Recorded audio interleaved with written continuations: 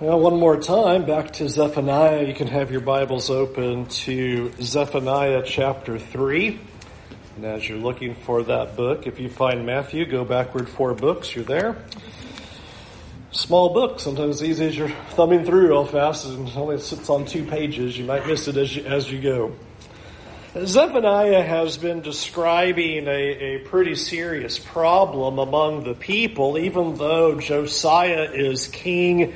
And even though he's making spiritual reforms, the people are complacent. They're bowing down to God, while at the same time they're bowing down to their false gods and their idols.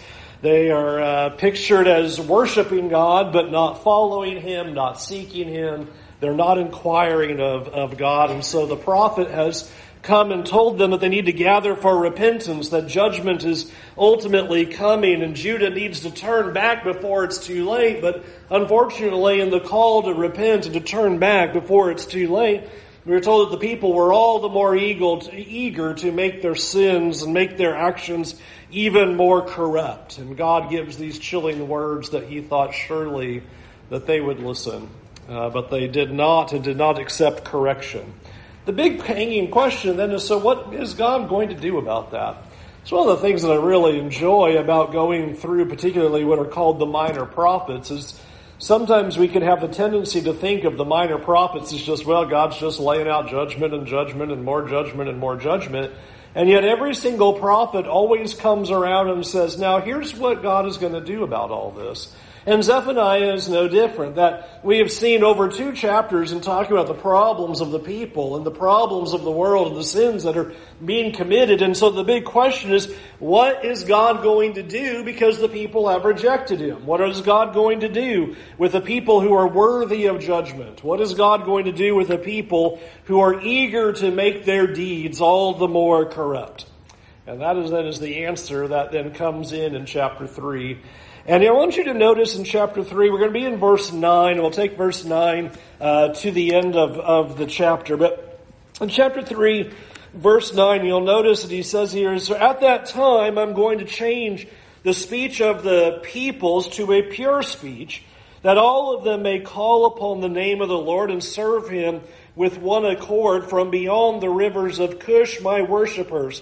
The daughter of my dispersed ones shall bring my offering. First thing he says is going to happen is the speech of the people is going to change. And you might read that and go, that seems awfully strange and perhaps even rather insignificant, until you consider how would it be possible for the people to change what they're saying? How will their speech be any different? And I think at first you notice that what God is intending with this is that I'm going to change the speech of the people so that all the world will come and worship Him. I hope you caught that in verse 9, that He doesn't just simply say, and I'm going to change the speech of the people of Judah, but He then even talks about in verse 10, from beyond the rivers of Cush, my worshipers, the daughters of my dispersed ones. There's this imagery of people beyond the borders of Judah being able to return and have this changed speech.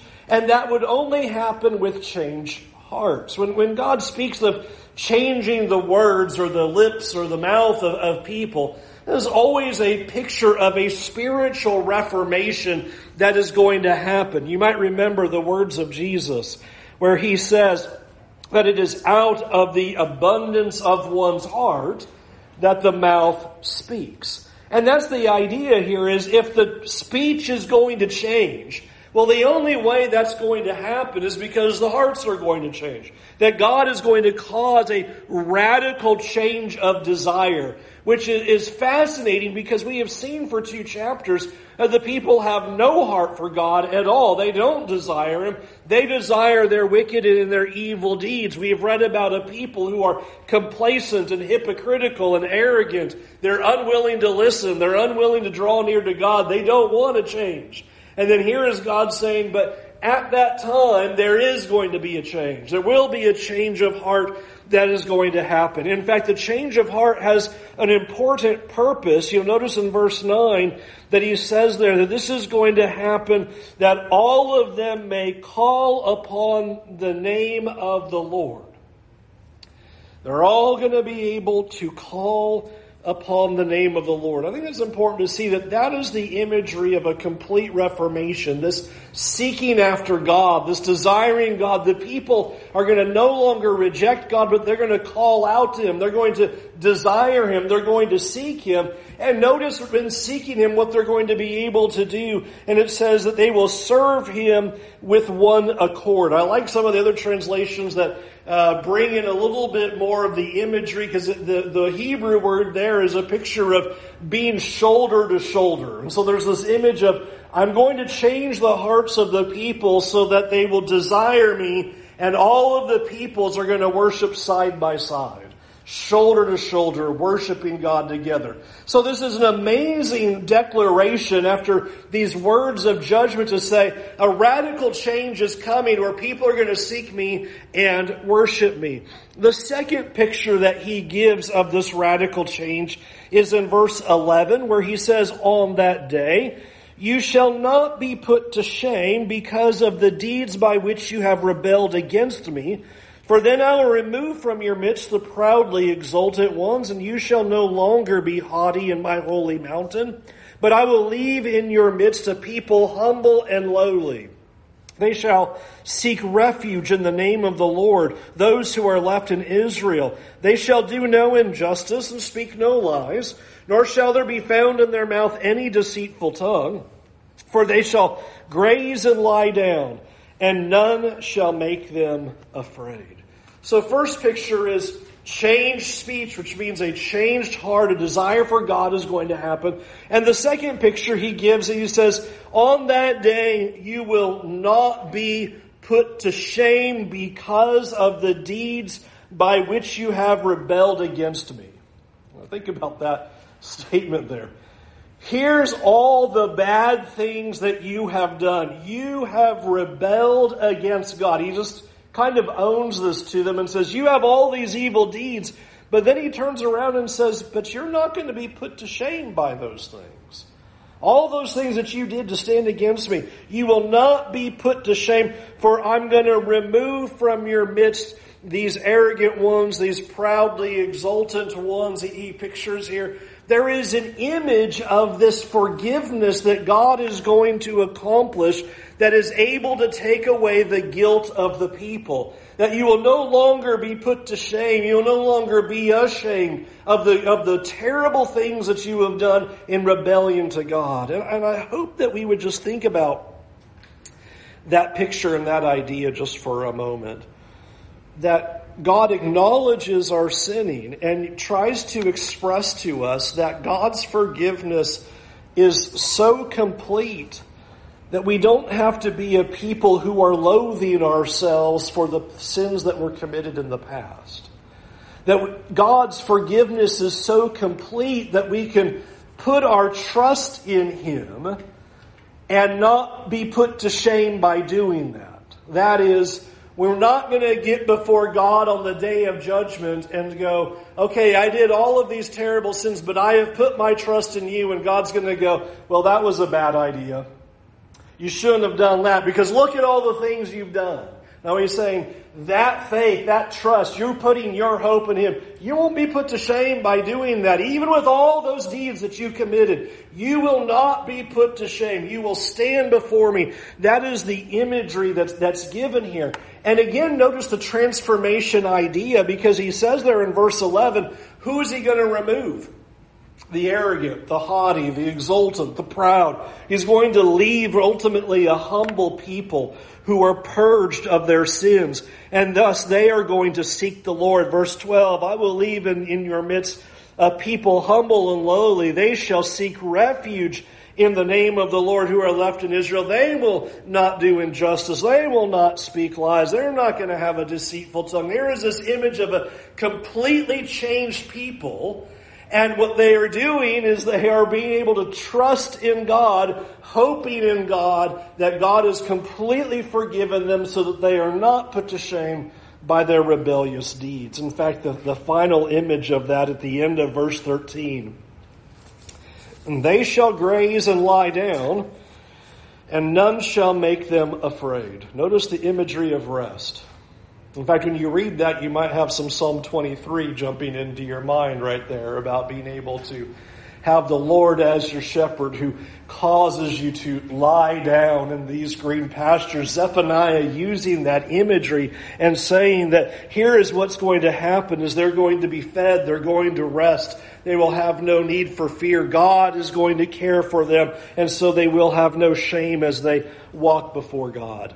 Now, I want us to think about those two pictures for a minute, because I think one of the things to ask ourselves is, so how is that going to happen? You have spent all of this time talking about these horribly rebellious people who do not care about God, who are hypocritical and duplicitous, and yet here you are saying that you are going to have a people who are going to have purified speech, and they're going to come from all over the world, and they're all going to seek you, and they're all going to worship you, and they're going to have these changed hearts, and they're no longer going to be arrogant, and they're going to lie down and have rest. And you have to read all of that and go, okay, well, what are you going to do to make that happen? What is going to take place that's suddenly going to change those things? And notice verse 14. Sing aloud, O daughter of Zion. Shout, O Israel. Rejoice and exult with all your heart, O daughter of Jerusalem. The Lord has taken away the judgments against you. He has cleared away your enemies.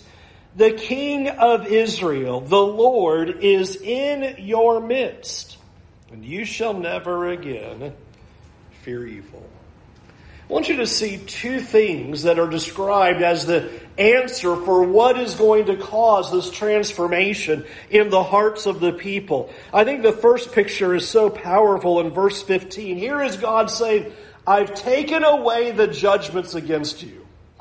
Now think about that. This whole thing has been judgments against Judah, telling them about the judgments that are coming.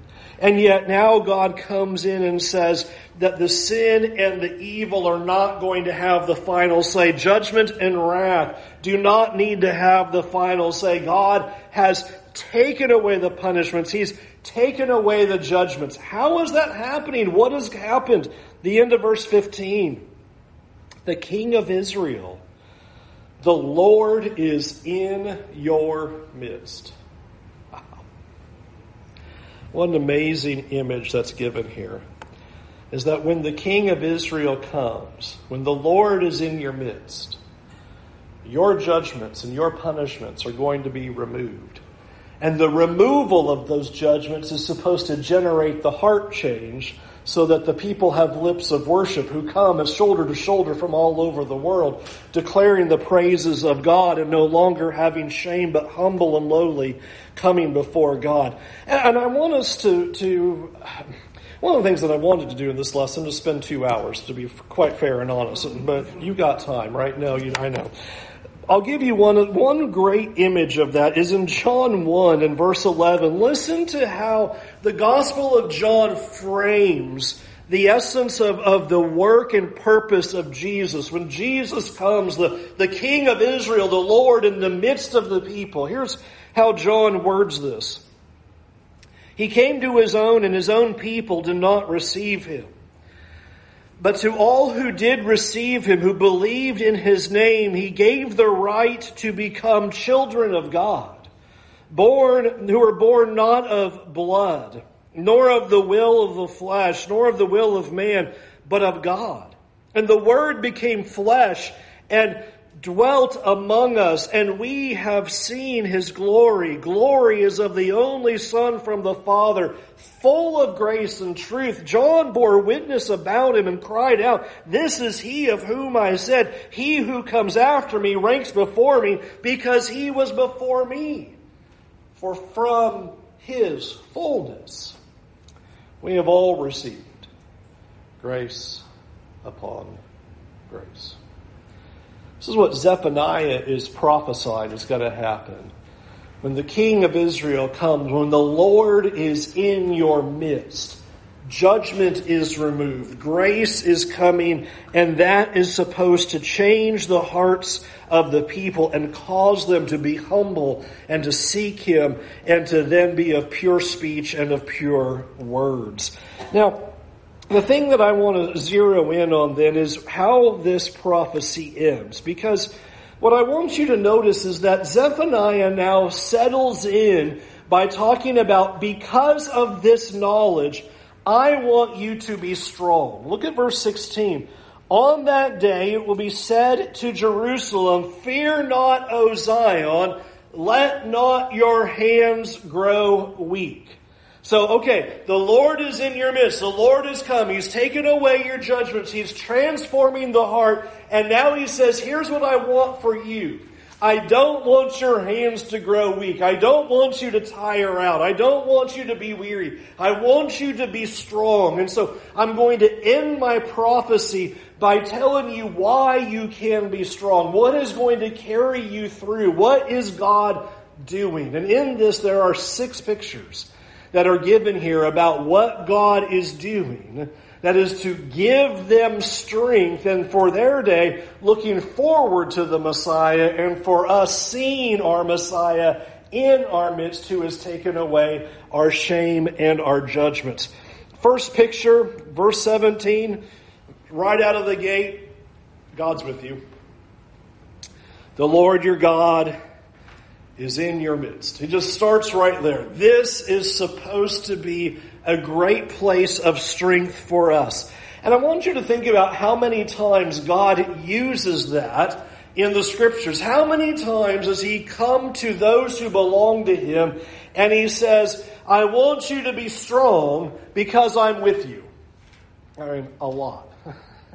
Moses, you can be strong because I'm with you. Joshua, you can be strong because I'm with you. We spent time with Elijah. Elijah, you're going to be fine. I'm with you. Over and over again, God says, you're not alone, and that is to give you the strength that you need. I'm in your midst. I'm with you. So don't weaken. Do not let your hands hang limp. Do not grow weak. God is with you. And by knowing that, we are able to go forward with God. The second image capitalizes on the same picture. Verse 17. A mighty one who will save. One of the other things that God likes to do is He likes to repeatedly picture Himself as a mighty warrior. He likes to give you the image of God is your fighter. He is the one who goes to battle for you. He is the one who's going to give you success and victory. If I had those 2 hours, we'd read Revelation 19, where you see here is Christ pictured as a mighty warrior coming in on His white horse, victorious over His enemies. You have also Isaiah 59. I debated reading the whole chapter to you. I'm restraining myself, but let me give you half of the chapter. The buildup of Isaiah 59 is talking about how terrible the people are. Isaiah 59 verse 2, your iniquities have made a separation between you and your God, and your sins have hidden His face from you. And He doesn't hear, and He just goes on and on talking about the problem of the sinning of the people that has caused this great divide. And He notes in verse 16, justice is turned back and righteousness stands far away. For truth has stumbled in the public square and uprightness cannot enter. Truth is lacking, and he who departs from evil makes himself a prey. The Lord saw it, and it displeased Him that there was no justice. And He saw that there was no one, and wondered that there was no one to intercede. So then His own arm brought Him salvation, and His righteousness upheld Him. He put on righteousness as a breastplate, and a helmet of salvation on His head. He put on garments of vengeance for clothing and wrapped Himself in zeal as a cloak. According to their deeds, so He will repay wrath to His adversaries, repayment to His enemies. To the coastlands He will render repayment. So they shall fear the name of the Lord from the west, and His glory to the rising of the sun. For He will come like a rushing stream, which the wind of the Lord drives. And a Redeemer will come to Zion, to those in Jacob who turn from transgression, declares the Lord. What's Isaiah saying? Isaiah is looking around and saying, The people are a mess. And God says there's no one to intercede. True.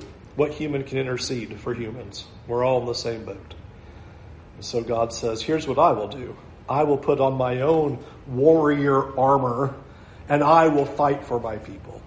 This is what Zephaniah is picturing. In a very simple line here in Zephaniah, he just simply says to them, here your mighty one, your mighty warrior is coming, and he is coming to save. And so what's going to happen? Don't give up. Don't grow weak. You do have all these things, but God is coming to rescue. God is in your midst. He is going to save. And then not only after he says that, listen to the next line in verse 17. It's astounding line after astounding line. Verse 17, he will rejoice over you with gladness. Some translations say, he will delight in you. God is going to rejoice over you. I hope that you struggle with that idea for a minute. God is pictured as taking pleasure in us. God is pictured as receiving joy from us, gladness because of us, rejoicing over us. And I thought about that image and thinking, here is the self-sufficient God, as we spoke about this morning, who is taking joy in us, to think about how that could be. And I thought about it like this. If you think about it like parents and children, I think the image becomes easier to grasp. Because parents take great joy in the joy of their children. They just do. And you see that image then with God, is that what God is saying is your salvation and your transformation causes God to rejoice over you. You even have that image in Luke 15 reminding us what's going on when one person repents. God's up there going, No. Angels are rejoicing. There's this whole imagery of the whole spiritual realm just going nuts because people are being transformed and being saved. And that's what's being pictured here by Zephaniah. Don't give up. Don't grow weary. God is rejoicing over you. He takes pleasure in you. In fact, notice it at the end of verse 17, and it says, he will glory and exult over you with loud singing. Think about this. God is singing because of you. I have a hard time still with that. What a picture. Here is God glorying and exulting over you with loud singing. He is rejoicing as you go through this transformation and enjoy the salvation of God. And so the picture of strength there is that God takes delight in you. And if that were not enough, stay in verse 17. He's not done. We missed a line. Look at the middle of verse 17 again, where it says there, he will quiet you by his love. He will quiet you by his love. Strength that we have for today is an image that God's love for you is supposed to be the place where you would find peace and find calm in life. It's again that image of a parent to the child where God's love is soothing in that way, calming the child in that way. And so here is God saying, I will quiet you. I will give you peace. I will calm you with the love that I have displayed for you. Number 5, verse 18, I will gather those of you who mourn for the festivals so that you will no longer suffer reproach. Behold, at that time I will deal with your oppressors, and I will save the lame and gather the outcasts, and I will change their shame into praise and the renown in all the earth. Fifth picture that's given here, and it's a picture that God is constantly giving, is God gathers the outcasts and gathers the broken. You might remember Jesus emphasizing that point when he's in the synagogue. He unrolls the scroll in Luke chapter 4 and verse 16, and he starts speaking about the image that comes from Isaiah of coming to the lame and the broken and those who are captive and in the dark and bringing that salvation. And that's the image that God is always giving, is trying to explain to us, I have come for the broken, I have come for the outcast, I've come for the hurting, I've come for the lame. That God does not come to us in harshness. I'm sure this is one of the prophecies you love as much as I do. In Isaiah 42, where in speaking about the coming of the Messiah, he says, a bruised reed he will not break, and a faintly burning wick he will not quench. How many times do we feel like that bruised reed? Or that wick that just barely has a flame going? God says, I don't come to you in harshness. I'm not going to come to you and snuff that out. You're a bruised reed. I'm not going to finish you off and break you all the way. But rather I come to gather the outcasts and gather the broken. That God doesn't come to kick us while we're down, but he comes to restore us. And we love the words of the song. The words of the song that we sing is, bring Christ your broken life, not bring Christ your perfect life. This is what you have Zephaniah saying, is I'm bringing in the broken. I want them. That's who I'm trying to restore. That's who I'm trying to help. In fact, that restoration image comes in verse 20 as the sixth point.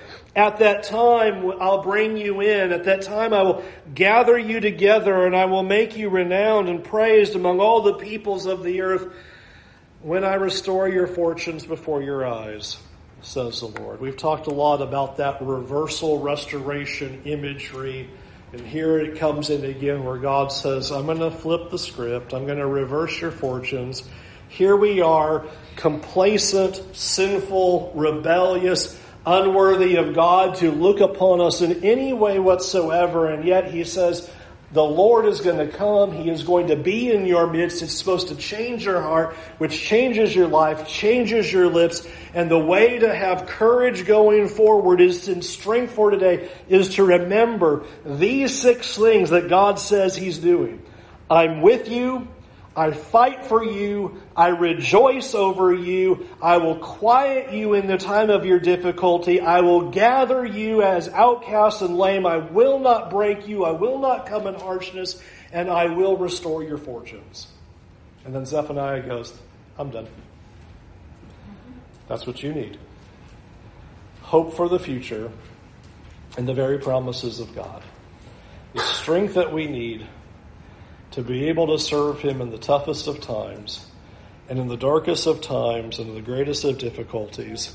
And we're supposed to see a God who loves us that much.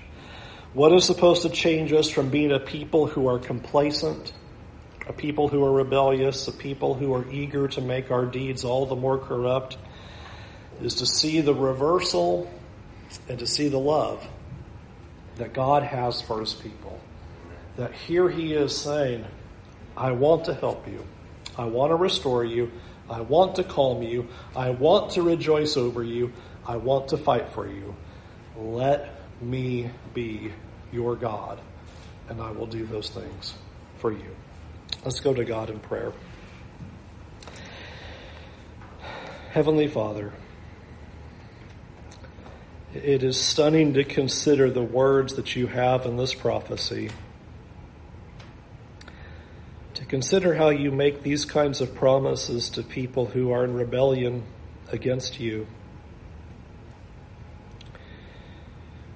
who have turned their back on you, who have done rebellious deeds. God, I thank you for the promises of forgiveness. God, thank you for offering a complete forgiveness that can take away our shame.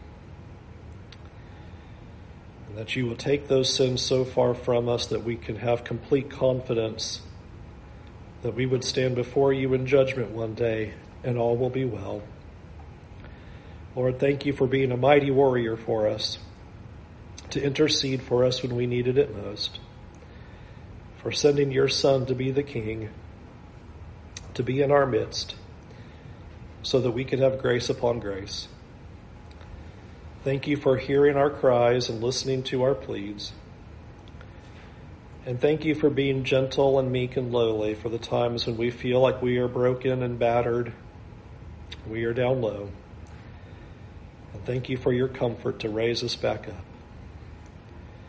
Lord, I pray that you would give us the strength so that we would not grow weary, and that our hands would not grow weak, and that our arms would not hang limp, but that you would lift us back up with your love and help us to see your love in our lives every day. Help us to finish the spiritual journey, God. Help us to continue to take steps forward so that we can enjoy eternity with you in one day. In Jesus' name, amen. Amen. We'll sing an invitation song. It's an invitation to all that God has promised, that God can restore your fortunes and you can belong to him and enjoy peace and rest with him if you turn away from sin. Follow him as your Savior and your God, to follow him with all of your heart. We want you to do that tonight. Can we help you to do that in any way? If so, won't you let us know? Won't you come while we stand and while we sing?